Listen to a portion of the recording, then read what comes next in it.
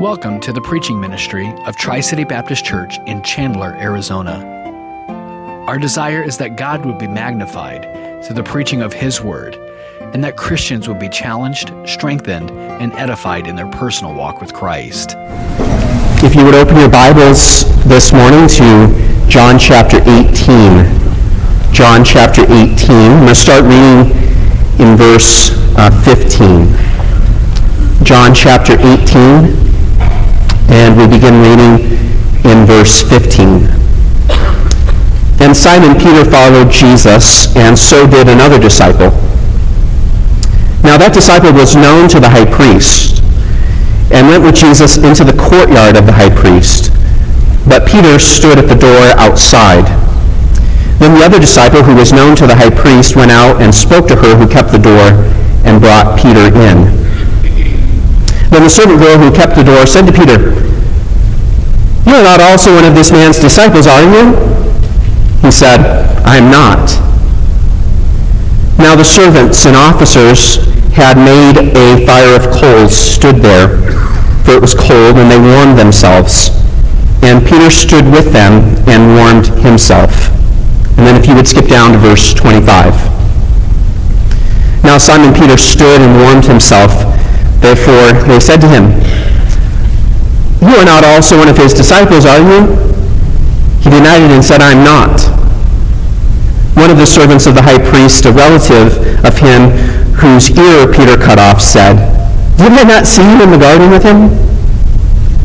Peter then denied again, and immediately a rooster crowed. Let's go to the Lord in prayer. Spirit of God, as we come to this text of Scripture, to this section of the Gospel of John, we come with a need. You, Holy Spirit, are the very person who inspired the Apostle John to write the words that we just read. Every word, every choice directed by your hand. And we put our confidence that this is the very word that you intended him to speak. This is the very word of God breathed out. It's inspired, and it is profitable. It is necessary for us. We can't afford just to come to church and check the box. We have to come here expectant that we're hearing from the Creator of the universe. And so as we come to you this morning, we come needy. We come with our palms turned up, saying, "Dear Lord, we are empty, but would you fill us with your word this morning?" And I pray that as I communicate the truth, that I would do it with accuracy, with passion and conviction, but Spirit, it is your job to convince people of truth, of your truth. And so Spirit, be our teacher and be our guide this morning. It's in your name we pray. Amen. Under the inspiration of the Holy Spirit, the Greek word which is translated here in our Bibles as a fire of coals, if you look at verse 18, that is one Greek word translated here, a fire of coals. That Greek word occurs exactly 2 times in the Greek New Testament.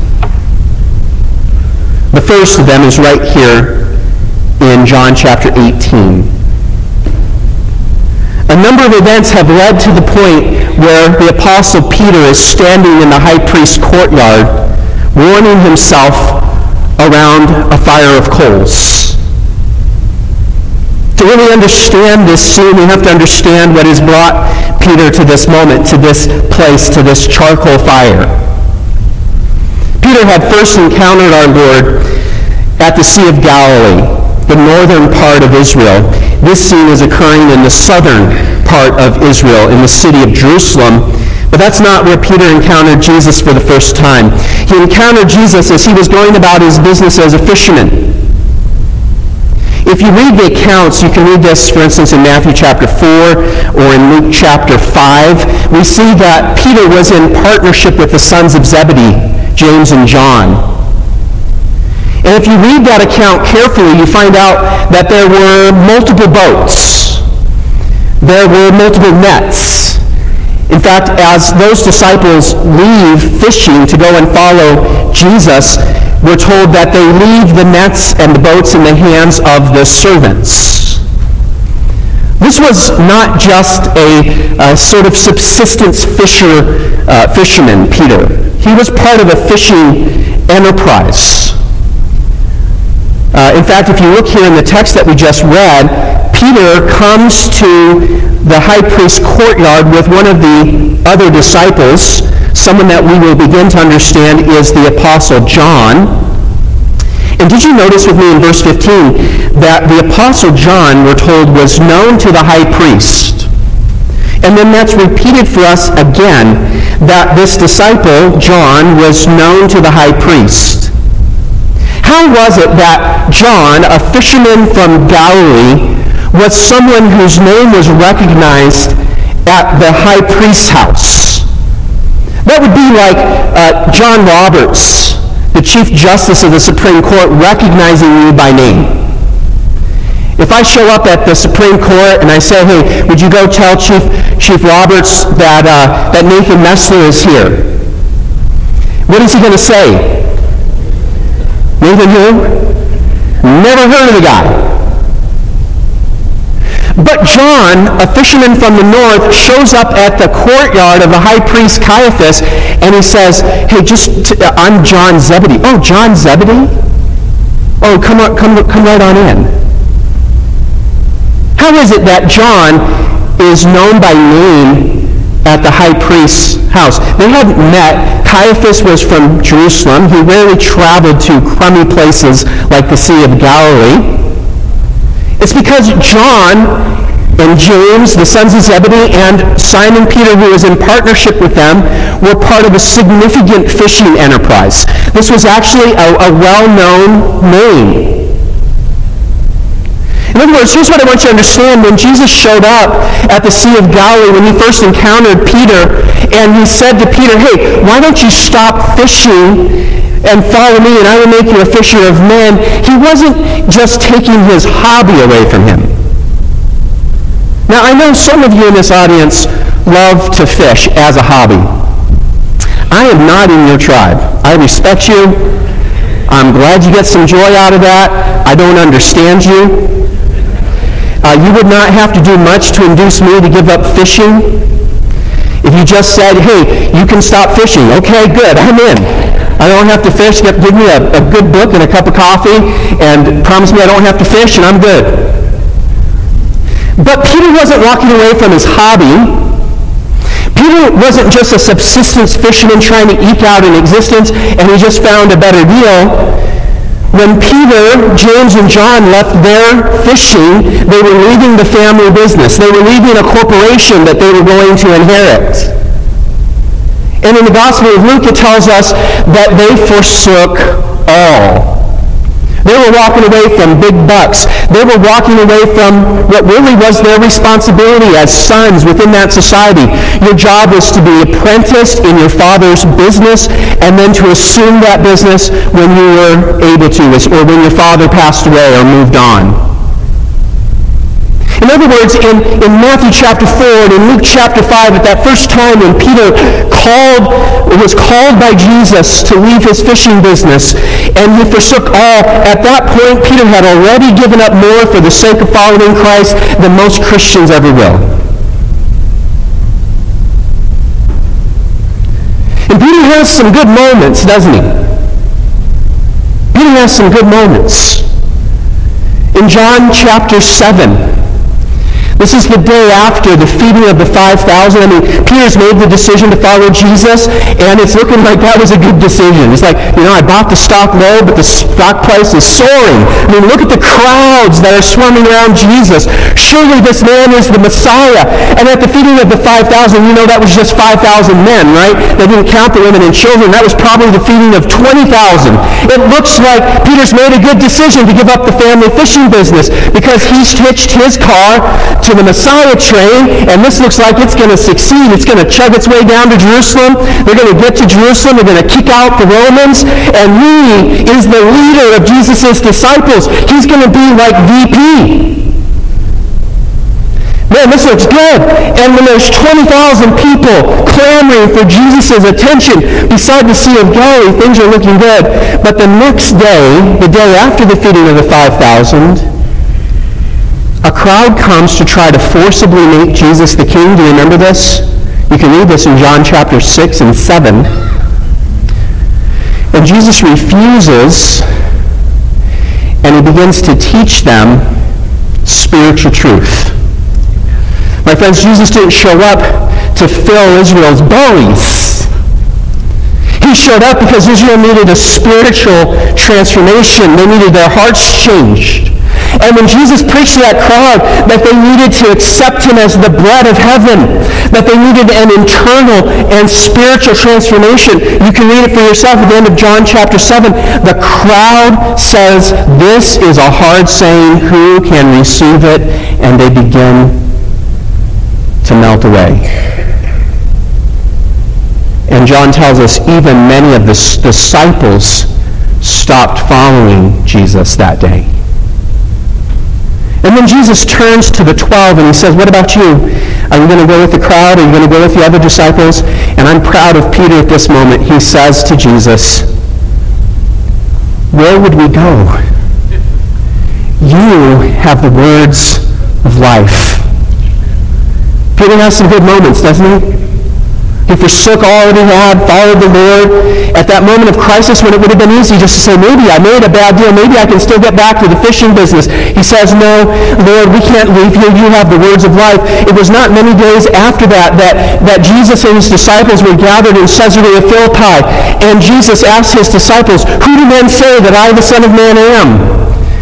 And they said, well, so the crowd says, "You're Elijah, or maybe one of the other prophets, or John the Baptist." And then he says, "Yes, but who do you say that I am?" And Peter, another moment for Peter, he speaks up and he says, "We know that you are the Son of God. You are the Christ." Well done, Peter. Well done. But Peter had his other moments too, didn't he? I'm writing a book. It's called Adventures in Missing the Point, The Life and Times of the Disciples. I really am writing the book. It'll be out in time for your great-grandchildren for Christmas. And Peter's got a couple of chapters in that book, right? Peter had his struggles. Didn't he have some sin struggles? I don't know exactly what the underlying root sin is of the disease that Peter suffered from, but he suffered from the open mouth, insert foot disease, didn't he? I mean, right after that moment when he declares, "We know who you are. You are the Messiah. You are the Son of the living God." Right after that great moment, Jesus begins to teach his disciples, "I'm going to go to Jerusalem. I'm going to suffer and die." And Peter opens his mouth and wham! Inserts his foot, right? And by the way, this is your sign that you're doing something wrong. When you're rebuking Jesus, that's your sign. Something's off. And he rebuked Jesus and said, "You can't say that. You can't talk about that. Lord, we did a focus group. We did some dial testing with the suffering, dying Messiah message, and people don't like it. It doesn't pull well in Peoria. You cannot talk about that." And so he actually rebukes Jesus for talking about this suffering Messiah. He has his moments of failure, doesn't he? How about at the Last Supper, which is just this very evening, just hours before the scene that we're looking at here in John chapter 18, Jesus at that Last Supper takes off his outer garment, takes up a towel, and finds a basin. Because here they are sitting at a meal, and one of the basic courtesies has not been taken care of. As they reclined at meal, feet had not been washed. And it was the job of the lowliest servant, but everyone else thought they were too big and too important. Certainly the leader of the disciples, the VP in the new kingdom. Certainly it's not my job to wash feet. And Peter was not alone in those kind of thoughts. And so no one washed feet, and then Jesus, the creator of the universe, gets up and takes the basin and holds the filthy feet of the disciples in his hands and washes their feet. And when, what happens, right? Peter gets to Peter's feet and he says, "Lord, you will wash none of me." Jesus says, "Well, if I don't wash your feet. You can't have anything to do with me. Next verse, okay, Lord, wash all of me. That's one, those phrases out of Peter's mouth are one verse away from each other. Don't wash any of me. Okay, Lord, wash all of me.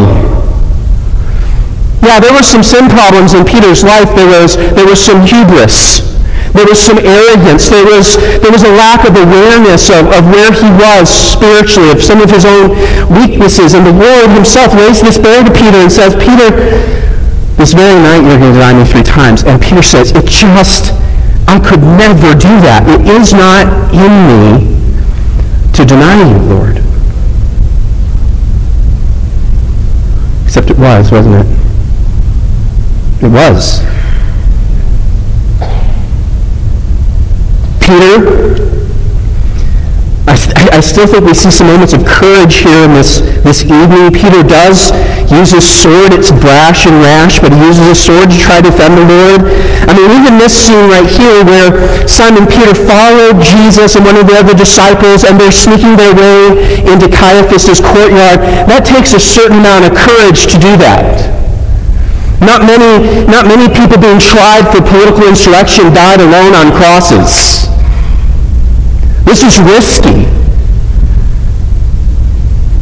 So there's some courage here as John and Peter sneak into Caiaphas' courtyard, going incognito mode, hoping not to be spotted, because if they're spotted, the outcome that's going to happen to Jesus is likely going to happen to them. And so there's some courage. I mean, it's not like there's no risk here at this moment in verse 17 when one of the young ladies turns and says, hey, aren't you one of his disciples? I thought I saw you with him. Oh, no. Not me. And then another time. No. Not me. And then one last time. Right? No. Not me. I want us to stop and pause the story for a moment. Because we can read these verses, the verses that I read to start off our sermon this morning, and we can miss what's really going on here. This is a moment. I'm going to use a term, and I want to put some guardrails up, but I want to use a term here. As we're reading these verses here in John chapter 18, we're reading an account of spiritual trauma. You know, it's true that all sin is sin and the effect that it has on our eternal destiny. It's not like there are big sinners who really go to hell and there are little sinners who sort of go to hell. All sin is sin in the sense that all sin separates you from God. And Peter, as we already seen, had those sin proclivities, those things that he struggled with on a daily basis. But my friends, this was more than that. This was more than the occasional talking out of turn or the occasional moment of hubris. This was a moment of sin that traumatized Peter's soul.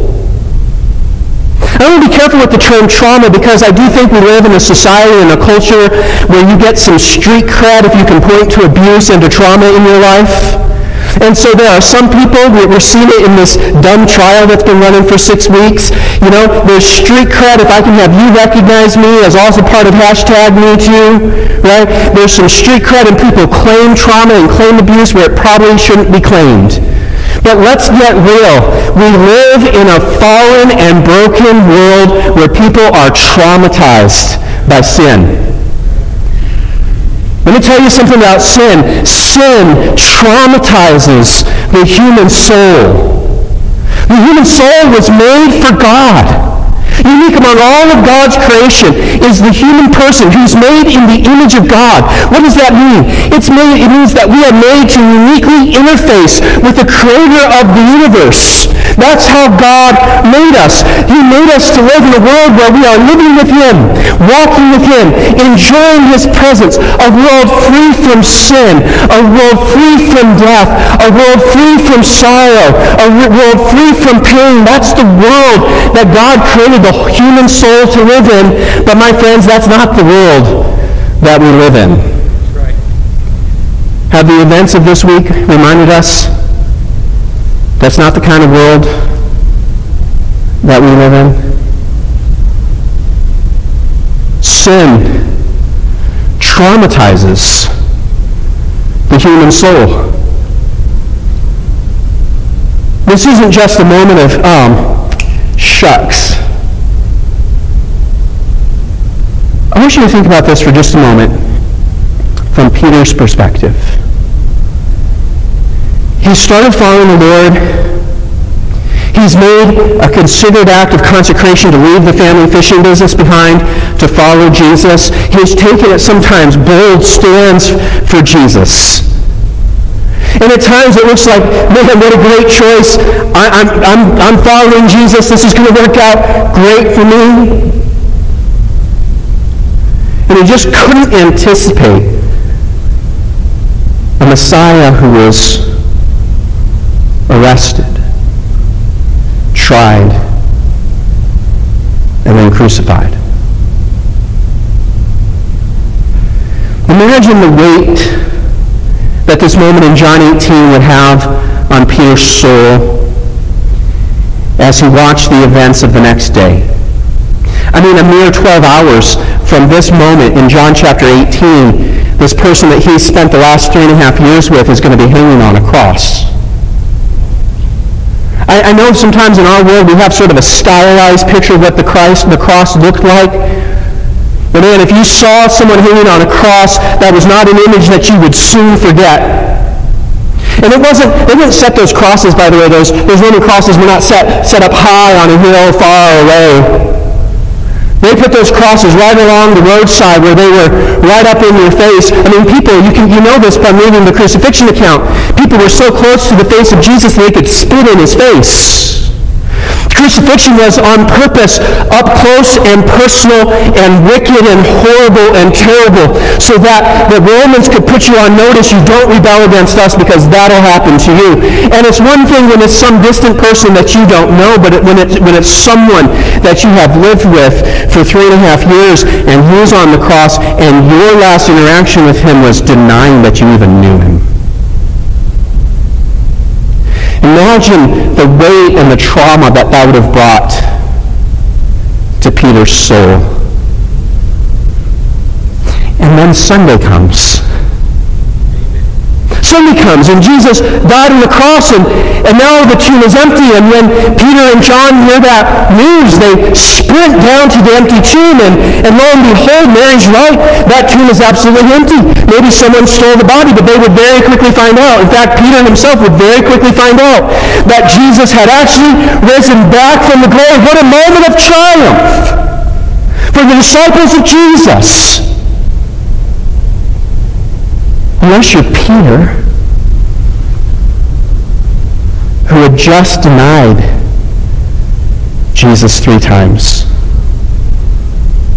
What should have been one of the greatest moments in Peter's life, the day that he realized that Jesus had died on the cross, had come back to life, that everything that he had taught had been true, that what Peter had proclaimed in Caesarea Philippi, that indeed this was the Messiah, the Son of the living God, that all of that was true. And yet at the moment of testing, Peter had failed him. What's going to happen now? This enterprise of Jesus Christ, the resurrected Lord and Savior. Oh, I thought it was good before, but I never anticipated that what would happen through Jesus Christ is not just that the Romans would be kicked out of Jerusalem and a Jewish king would be reinstated, but that Jesus was going to change the relationship of every fallen sinner with the Creator of the universe, that the gospel would go forward, that could change people's eternal destinies. There was going to be this great enterprise surrounding the resurrected Lord and Savior Jesus Christ, but Peter was going to watch it from the sidelines. Because at the moment of testing, he had denied even knowing Jesus. In fact, that's what we see happening. Peter, who had seen the Lord resurrected, has retreated back to Galilee. Would you turn with me now to John chapter 21.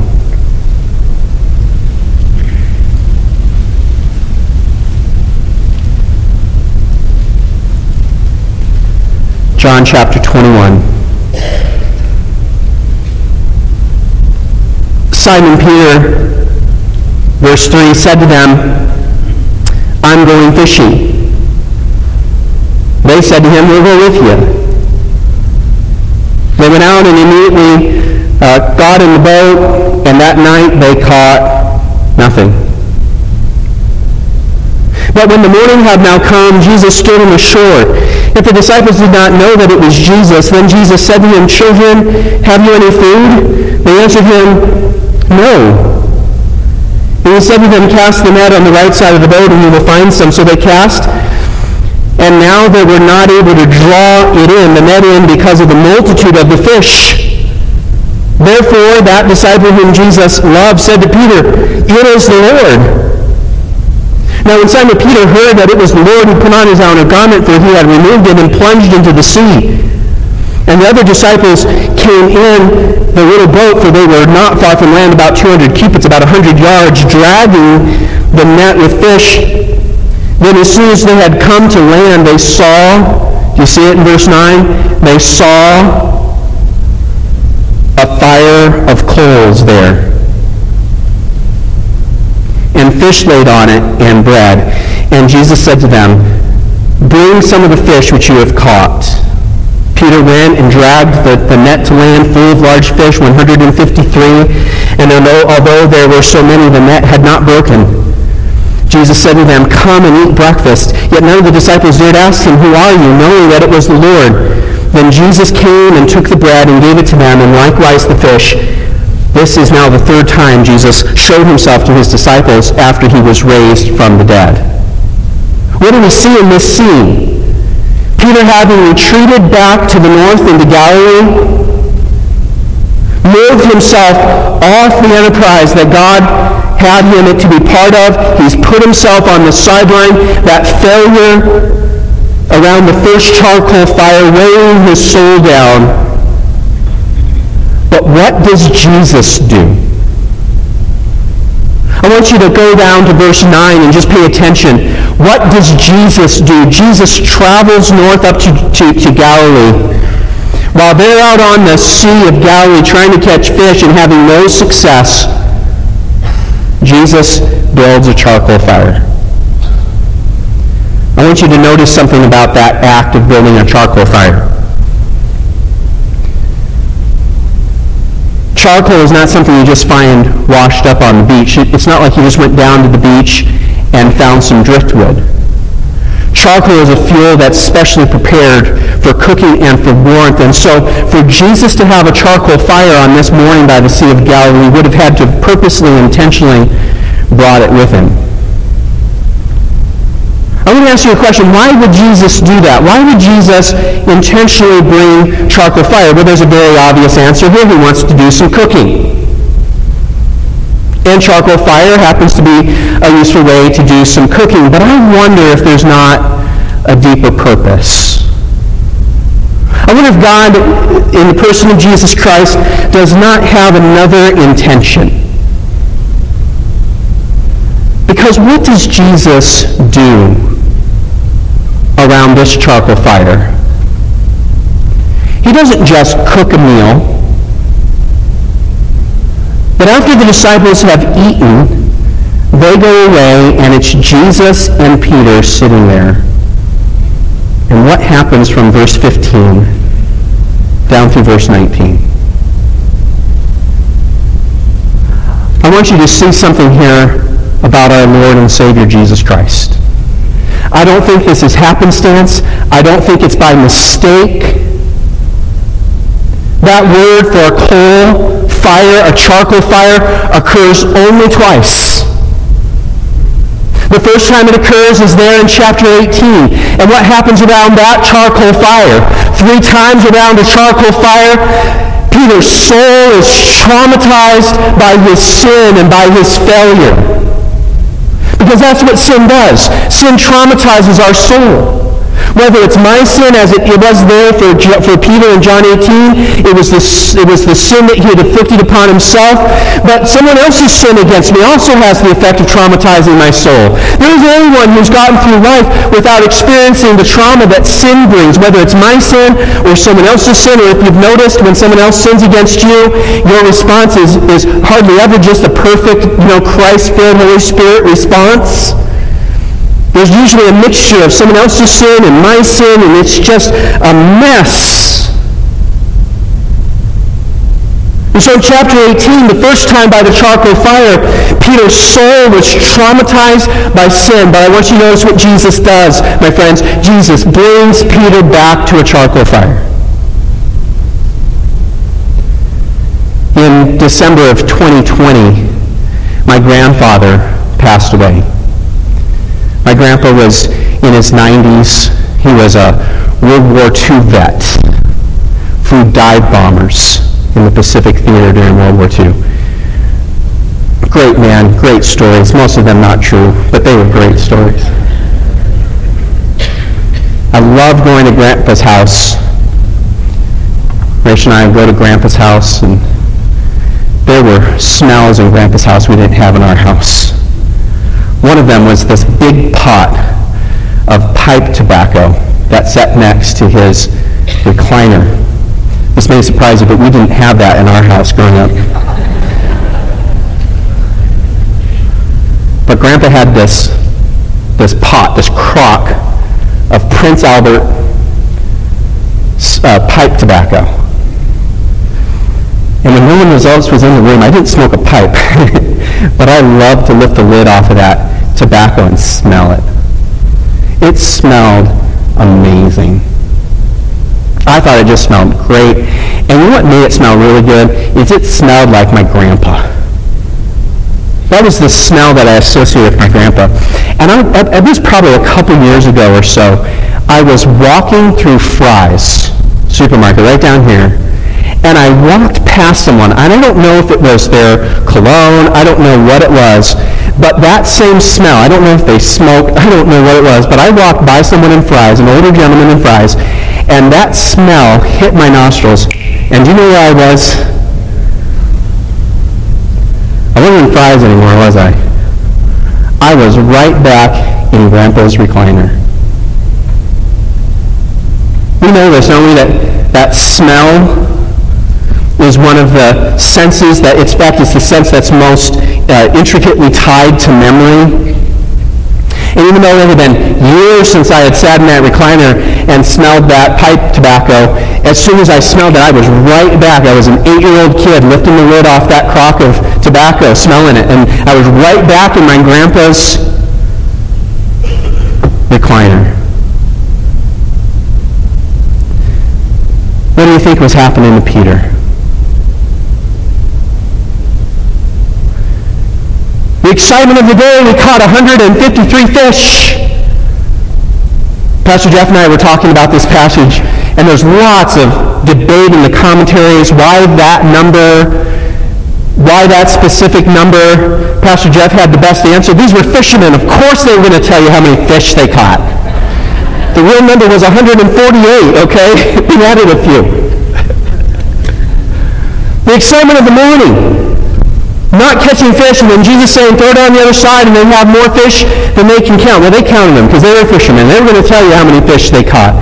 The excitement in the morning, and it's the Lord. He swims to the beach. They have the lunch, but then the other disciples walk away, and it's just Peter and Jesus. Can you picture the scene? Jesus stoking the charcoal fire. The smell of that acrid smoke filling Peter's nostrils. Where was Peter?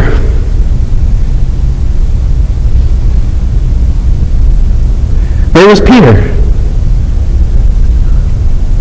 Was he at the side of the Sea of Galilee, or was he in Caiaphas' courtyard?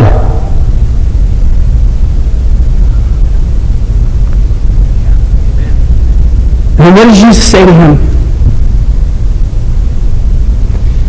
Peter, do you love me? Peter, do you love me? Peter, do you love me? I didn't call you from the Sea of Galilee in Luke chapter 5 and Matthew chapter 4 so that you would fish for fish. That's why you've been up all night and you're not getting anything in your nets. I didn't work in your life so that you could catch fish for a living. I called you so that you would be fishers of men. I called you so that you would lead this enterprise, not sit on the sidelines. And I know you think that what happened at the first charcoal fire has disqualified you and you're going to go back to the family business. But I've got news for you. While I was being tried for my life at that charcoal fire, I have conquered death. I've conquered sin. And my friends, I'm so glad that God calls Peter back to a second charcoal fire. And what does he do at that charcoal fire? He says, Peter, I'm going to restore you so that you can go on and so that you can serve me. Peter, do you love me? Because I've got a job for you to do. I need you to go out there and feed and care and lead my sheep. I need you back on the team.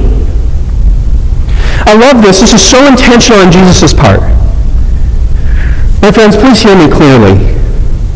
The pathway forward through the mistakes and the failures of the past is not to ignore that they happened. That's how our world deals with this stuff. It's true, we live in a fallen world. Our hearts have all been traumatized by sin. Very often the sin of our own commission. Sometimes it's sin that's been committed against us. Most often it's a combination of both. And what our world says about those kind of things is it's just ignored. If you're feeling guilt, if you're feeling shame, you shouldn't feel guilt. You shouldn't feel shame. I got news for you. There are some things that are worth feeling guilty about. There are some things that are worth feeling shame about. That was a shameful thing that Peter did in the high priest's courtyard. That was shameful. He should feel guilty about that. So our Lord doesn't ignore the charcoal fire. He brings him back to the charcoal fire. He brings him back to the moment of failure. This isn't ignoring sin like our world wants to do. You know, like a loving physician, Jesus doesn't ignore the cancer.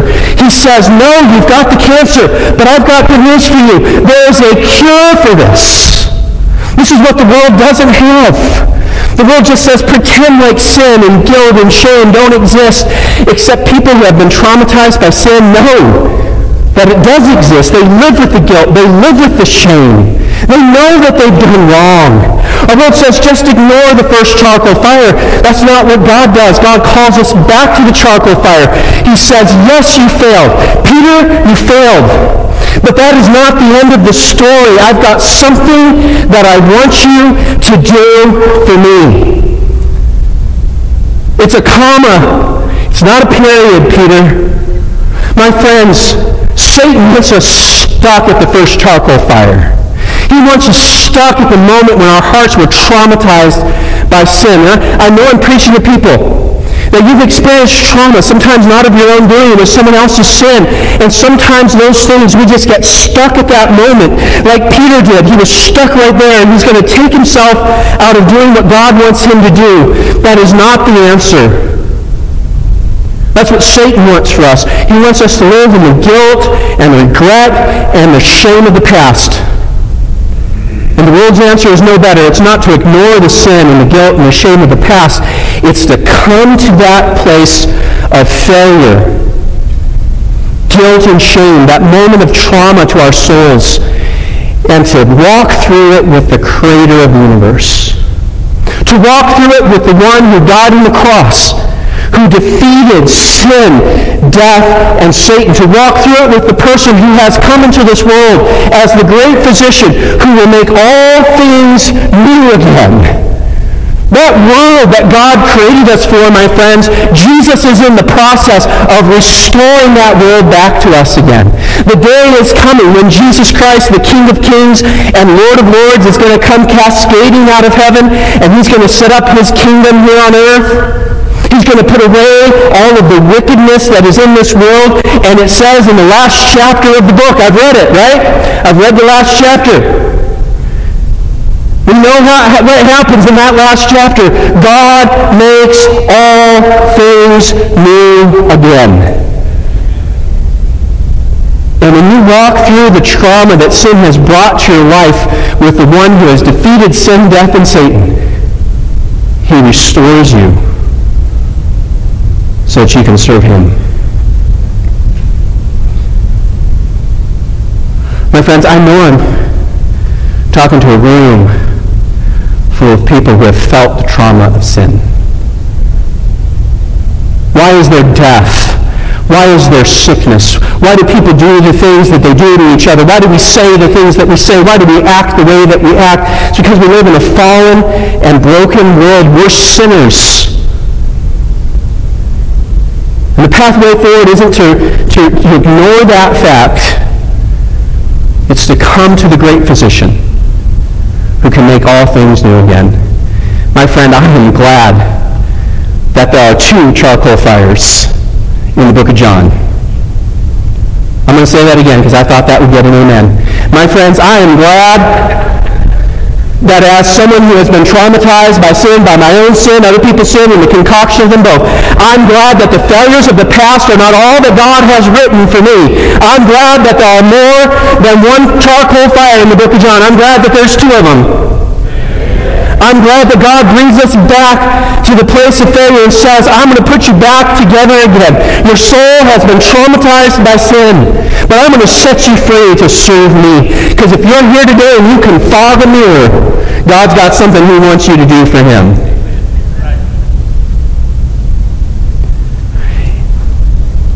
And you got to go back if you're stuck at the first charcoal fire. Walk through that with Jesus. Deal with the sin. Deal with its effects. And then go on and serve the Lord.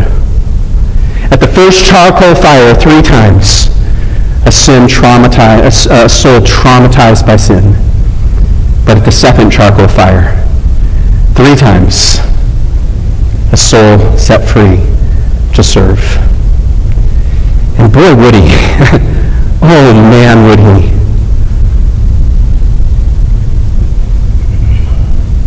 The guy who denied Jesus 3 times in Caiaphas' courtyard would stand on the portico of the temple with the crowds gathered around, and he would preach, "This Jesus of Nazareth, whom you have crucified, he is risen again. He is the Lord. He is the Savior. He is the King of Kings. And there is no salvation found in any other name but his, and you must bow to him." And Peter would become the powerful preacher of Pentecost. But only because Jesus called him back to a charcoal fire. Would you bow your heads?